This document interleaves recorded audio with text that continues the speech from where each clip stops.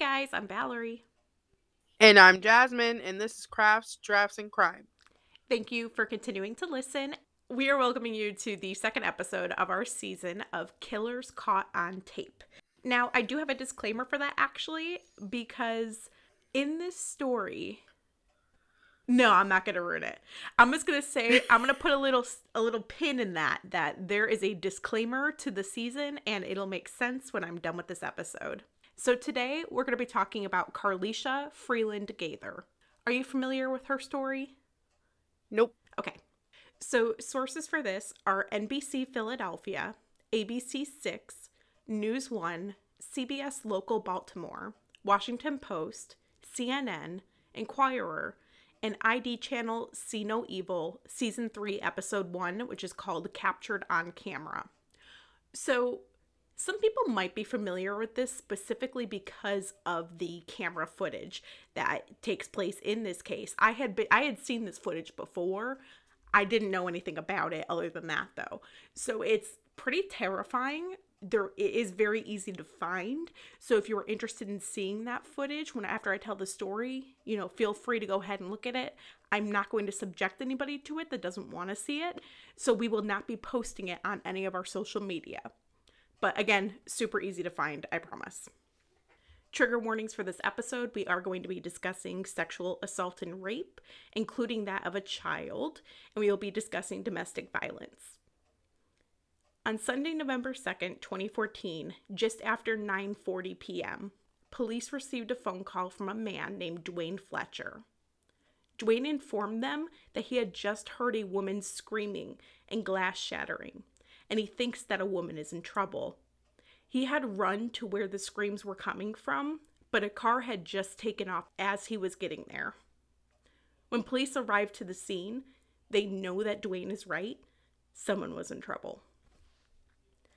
Which I just want to say real quick, how amazing of a person do you have to be to hear somebody yelling in distress and not just call the police, but to go to where you hear the noise? Right, because I'm one of those people. I'm gonna mind my business, and even though we do this and we talk about true crime like this, you think I'd be like, oh my god, I heard a scream. Let me call 911, and then I would probably not go check it out either, because once again, mind your business. But he's a better person than I am, clearly, because that's it, because you don't know what you're walking into. You don't know what you're about to see. You don't know what the hell's going on. It could be the worst thing you'll ever see in your life. But the fact that he just went over there just because he's a nice person, that's great. It is great. And I don't necessarily recommend that part of it because, of course, you don't know what kind of situation you're walking into, like you said. So you don't want to put yourself in danger also. But just the fact that his instinct was to help is great. Right. Unlike you, I would definitely call 911 if I heard somebody screaming for help. I mean, It's okay. I guess it depends on where I'm at. Cuz I don't know. I don't know how to describe it. I guess yeah, no. Maybe if I could kind of see them and be like, "Oh my god, they really need help." But other than that, I'll probably just keep it moving. And I think that's probably true for most people. So it is really interesting just to see how some people are. And of course, we never know how we're going to react in the actual situation. But so Dwayne was there, police show up, and on the sidewalk was broken glass from a car window, a pair of glasses, and a cell phone. The cell phone was unlocked, so police immediately go to the recent calls, and they keep seeing the name Stefan pop up. So they call Stefan to find out who the phone belongs to. And Stefan tells them that it belongs to his girlfriend who he lives with, 22-year-old nurse aide Carlisha Freeland Gaither. Police next contact a family member, Carlisha's grandmother, Anna, who lives in D.C. Anna has had custody of Carlisha since age 3. And as they are looking around the scene, police spot 2 surveillance cameras pointed toward the street. But it's nighttime. Remember, this happened at about 9:40 p.m. So they don't have Mhm. any way to access the cameras right now. So they actually call the FBI and get them involved immediately, which snaps for this police department to immediately be like, no, something's wrong. We're going to make a big deal of this. Right. They're not like, "Oh, you gotta wait 24 hours for us to do anything." No, they're like, "Let's go ahead and get this shit in motion." Exactly. They know something's wrong. So they bring in Stefan for questioning, and Stefan tells police that he last saw Carlicia that morning before she went to work. After work, he tells them that she went to a party at a friend's house. Now, police question where he was and if they've been having any relationship troubles. Stefan tells police that they haven't had any problems and that he was home with his cousin, who verifies this alibi. Police contact the friend too, and the friend confirms that Carlicia had been at her house. According to the friend, Carlicia arrived at 3 p.m. and left around 9 p.m. to catch the bus home. According to her, Carlicia was acting completely normal at the party, and it didn't appear that anything was bothering her. The next morning, police contact the two businesses for their surveillance footage. Her family and friends go around town and post flyers as police receive the first footage, which is from the street in which Dwayne had heard the screaming. As they watch, they see a bus coming up the road, though they can't tell if anyone got on or off of it. But then, a figure comes into view. It's of a person who can't completely be identified, but whom is wearing an outfit that matches the description of what Carlicia was wearing. She begins walking down the street when a man approaches from the street, perpendicular to where the bus dropped her off. He comes towards her, and it almost looks like they shake hands before they turn the corner. Now, as they're turning the corner behind a building, it kind of looks like he's lunging at her, but you can't get a full view because it's as like the building is completely obstructing it as it's happening. So investigators can't say for sure whether or not he's actually lunging or whether he's tripping. It could be either. At this point, police are still waiting on the video footage from the business around the corner that may have captured something, which is the street that the glass was found on. While they're waiting, they show the video to Anna to see if maybe she recognizes the person in the video. And she thinks she does. The person reminded Anna of a man who showed up twice at her house asking for Carlicia. And she's worried that it's this man. She knows that they're friends on social media, and she's worried that he might have tracked her down or followed her. So she gives the police his name, and he gets brought in and questioned by police. Now, he said he hadn't talked to her in years, and he takes a lie detector test, which, we know is not admissible in court, but he passes it. And so they let him go. I mean, they don't have anything to arrest him on. Now, it's very important to know that Anna just kind of got a weird vibe from this guy, and she can't actually perfectly see the figure in the video, but it's somebody who looks like it could be that same kind of stature.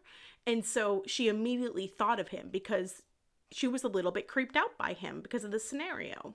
Mm-hmm. So 18 hours after Carlicia disappeared, they get the second surveillance footage.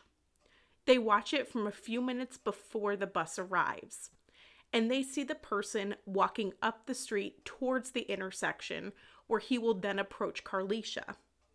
Now, in this video, you can see the man approach her, and she walks away, which happened out of sight of the first camera. And then you see the other angle of the interaction where it kind of looked like they were shaking hands. And from this angle, you can actually see that she's trying to get around him. But he grabs her and he forces her down the street and into his car.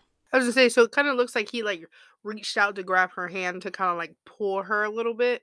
That's what it kind of sounds like. Yeah, for sure. That's kind of what it looks like. So it looks like he's reaching towards her. She pulls away, but in the video, because it's just blurry enough, it kind of looked like they were touching, and maybe they did. Maybe she did shake his hand. Who knows? Mm-hmm. But he then grabs her, and when you see him lunging behind the building in that first video, that's actually him grabbing her, and he drags her down the street. And I don't mean she's, kind of walking alongside him and he has a hold of her. No, I mean, he's literally dragging her down the street. Now, the video is, you can't see the faces of people, but it's pretty clear what's happening in the video. So it is a little bit disturbing probably to some people. So I do want to warn you again if you're going to watch that. But that's the video that you see. They have that whole video released of both interactions. So Carlicia fought, and she fought hard. You can watch them struggling, and you can only see it kind of in the very bottom corner of the video, but you can see her throw her phone onto the ground on purpose. They rewind further, and they see the car actually pull into the parking spot.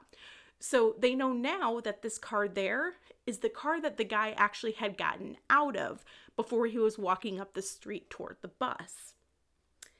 The license plate is not possible to see, but they can tell what the car type and the color is. They reach out to the media for help, and they also release the video for tips. They also put up a $47,000 reward, and there is a huge influx of tips. One of the tips is from a woman in Havre de Grace, Maryland, who found a bag of trash in her driveway. It contained a receipt from a supermarket in Philadelphia, which was from the day before, the day of the attack, and a bag of chips and shattered glass. Now, I don't remember if I had already mentioned, but this all took place in Philadelphia. I guess it's probably a key piece of information that I might have neglected to tell you, so I apologize for that. After talking with a friend about Carlicia, this woman decided to call the police, thinking, maybe this bag is somehow related, because it's a little weird. So the police go to the supermarket and ask for surveillance at the timestamp from the receipt. And they witness a man wearing clothes similar to Carlicia's kidnapper. He goes to the self-checkout, and throughout the whole video, he has a hood on, and he doesn't lift his head to be in view of the camera. And he uses cash. So there's no way to identify him. I don't know about you, but I feel like if I was to see somebody just even if it was cold, no matter what, just seeing somebody in the store with their hood on just makes me want to pay more attention to them for some reason. Oh, really? I do that all the time. You see, if it's a girl, then that's different. You can obviously tell if it's a girl, but for some reason, and this is going to sound sexist, but if it's a guy, maybe it's just because Antoine instilled this into me when we first got together. I used to wear my hood when I would drive, whenever I was wearing my hoodies and stuff, and he always used to make me take off my hood because he was like, that makes you look suspicious. When you think about it, it's kind of are you serious? But it's Antoine being a black man. He's like, I can't do that because the moment that somebody sees me with that, I immediately look suspicious. So now I think any man with a hood on looks suspicious. It's just the way that it is with me. So for me, if I was to see that, I would have been like, why you got that hood on in the store? That's really, really sad. I know that wasn't your point, but my takeaway from that with Antoine being profiled and judged like that makes me really sad, actually. That's really terrible. It's a sad reality. It is a sad reality. I don't ever think that way. I don't know. I guess I get why you do. I definitely do. But not having somebody who's ever brought that to my attention before, it's something that I myself don't. I mean, I wear my hood all the time or my hat. I don't take it off because most of the time if I'm wearing one, it's because I look like garbage. And I guess I kind of just think the same thing of other people. I just assume that they also just look like garbage or they're cold. So, but that's a really interesting point. So, police begin searching the area near where the bag of trash was found because it's very heavily wooded. Helicopters were looking, they had dive teams looking in the water nearby, but nothing came up. And then police got an awesome lead. Carlicia's debit card was used at a bank ATM 8 hours after her abduction, which would have been at 6 a.m. And it was only 5 miles away from where the bag was found. So police go to the bank and they get the surveillance footage at the ATM. Now, I know that all cameras near ATMs are a little bit different. This ATM did not have one of the cameras that's front facing that looks at you while you get your money out. Because of course it didn't. Of course. They have 2 different angles. And in the video, you can see the clothes again, which match the guy from the other images. And the other video is just too grainy to see his face. And his hood, again, is being worn. It's concealing his head. So it gets them nowhere. They just know that the same guy was there and that they don't see Carlicia. So police decide to go to the convenience store next to where the bank is. And they ask for surveillance footage from around that time. They're like, okay, well, if he took out cash, maybe he was going to go buy something. So maybe he went to the place next door, which honestly is some pretty reasonable thinking. And sure as shit, at 6:02 and 40 seconds in the morning, they see that same man walk into the store. He bought just one water and one bag of chips, the same bag of chips that's later found in that trash bag. So they figure he was potentially alone and had already killed Carlicia, because he's just buying one of each. And this time, they get a view of his face. So now, 2 days after her abduction, the man's face is released to the media. In Richmond, Virginia, Lieutenant Joey McLaughlin heard of this incident and immediately perked up. It reminded him of a man who he just went to arrest a few days prior. There was a warrant out for this man's arrest for the attempted murder of a 16-year-old girl in Virginia. On October 1st, 2014, just weeks prior, a woman had reported her 16-year-old daughter missing. As it turns out, she was hit over the head with a shovel, placed into the abductor's trunk, and taken to his home. Once there, she was stripped naked and doused in bleach and gasoline, which gave her incredibly extreme burns. He asked her how she wanted to die and was said to have shown her pictures of other girls that he claimed were other victims of his. Now, it's possible that other victims will someday come forward, but I hope that this isn't true and that he was just trying to scare her, because nobody has come forward since this, and that was in 2014. As the man was literally digging her a grave on October the 3rd, the girl somehow managed to escape. She arrived at a business in Virginia, naked, bleeding, and covered in burns. She wasn't able to describe her attacker, but on October 28th, a DNA test identified Delvin Barnes as the perpetrator. A warrant was issued with charges for, quote, attempted capital murder, abduction, forcible rape, malicious wounding, malicious injury with acid, explosives, or fire and intimate object penetration. So McLaughlin went to arrest Barnes when he discovered that he had fled. His girlfriend told him what kind of a car he had, a car that matched the description of the car that was seen taking Carlicia. When reviewing the video to see if the car matched, McLaughlin noticed a sticker on the windshield that let him know immediately that the car was from Virginia. So there's this thing in Virginia that used car dealerships do, that if you have bad credit and they think that you might default on your loan and not pay it, they actually have a GPS installed inside of the car so that they can come and repossess your vehicle. Isn't that the coolest thing you've ever heard? So that's cool that they do that, especially for people with like bad credit. I mean, but like the cars that I've had, I've gotten from like buy here, pay here's and stuff, and all of them have had GPSs in them. So I thought that was just like a normal thing for those kinds of places, not just like bad credit. That's crazy. I had no idea that that was a thing. So like whenever you pay off the car, they take it apart and then they don't have anything to do with it anymore. That makes sense. That I wonder if there's a tracker on my car. And I just have no idea because I bought it from a lot. Well, I'm going to say that this maybe wasn't a huge thing in 2014 because this detective immediately was like, oh, like that sticker, I know that sticker, the type of sticker, because you can't read out exactly what it is, but just the placement of it and the shape of it. He was like, that car is definitely from a used dealership in Virginia. So fortunately, Barnes had really bad credit and he had a GPS installed inside the car.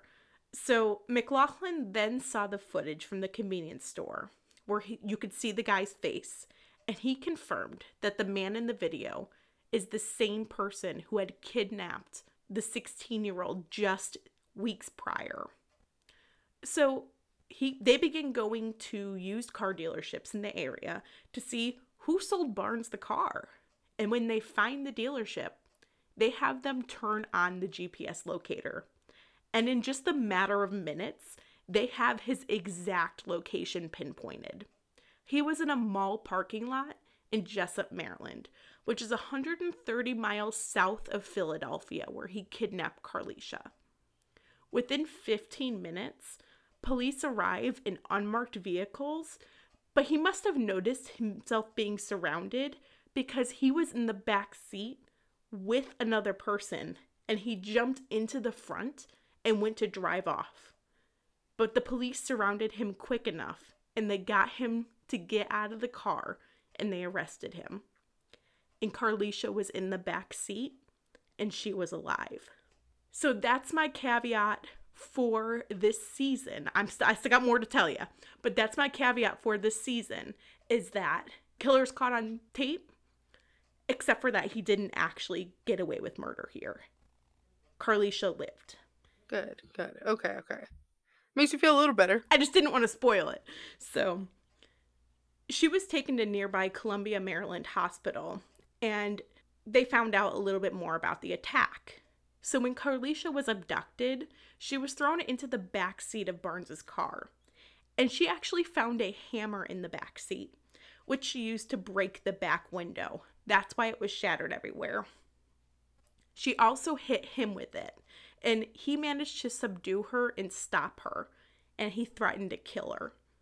She had the presence of mind to drop her phone on purpose so that somebody would know that she was taken. Now, 37-year-old Delvin Barnes was the son of a minister. He had several prior convictions, which included rape, burglary, aggravated assault, making a bomb threat, and reckless endangerment. He actually made a bomb threat in Virginia in July of that year, which is a felony, by the way. And it was dropped on October 24th, 2014. So he had literally just been released from prison before his DNA came back for that attack, and the warrant was out for his arrest for the attack on the 16-year-old. In 2005, he had also beaten, sexually assaulted, and held captive his estranged wife, who was also the mother of his child. And even though she had a protection from abuse order, he was able to hold her captive for some time. He was hiding in her closet, grabbed her by the face, dug his nails into her, and held her overnight while sexually assaulting her. The next morning, she convinced Barnes to let her call her mother. And when she did, she was able to relay to her mother that she needed help. Her parents came to the house, and Barnes beat and attacked them. He punched her mom in the face and hit the dad in the head with a glass bowl. What the fuck? And that was before they could call the police for help. He was eventually arrested for this, and he served 8 years for it. He was denied early parole because the board saw him as a threat to society, which I agree with. And he was released in 2013, just the year before these attacks. But he only got 8 years? Correct. I mean, still, the fact that he was in jail or prison at all is still great. For some reason, I just felt like it should have been longer. I mean, I always think that sentences should be longer, but now he had some ties to Philadelphia, so he was in town the day that he attacked Carlisha, and he picked her at random. She was just a victim of opportunity for him.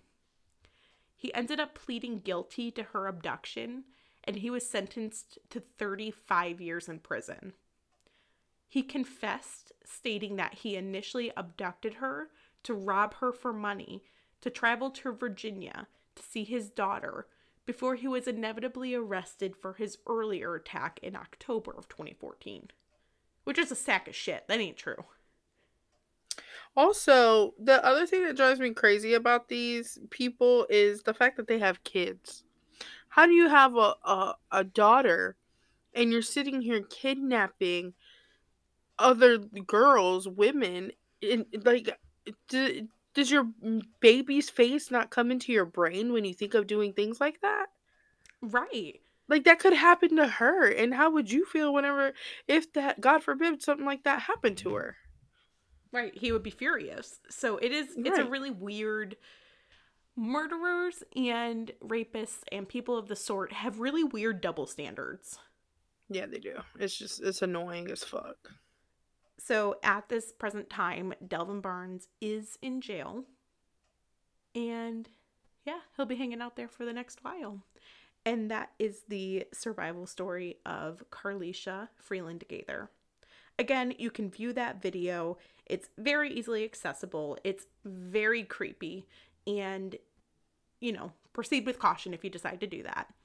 If you are interested in receiving our newsletter, you can visit our website at craftsdraftsandcrime.com. There will be a sign up page there. You can also get all the links to our Patreon and all of our social media from our website. So thank you guys as always for listening. We appreciate it. If you can, please rate and review us. And until next time, bye. Bye.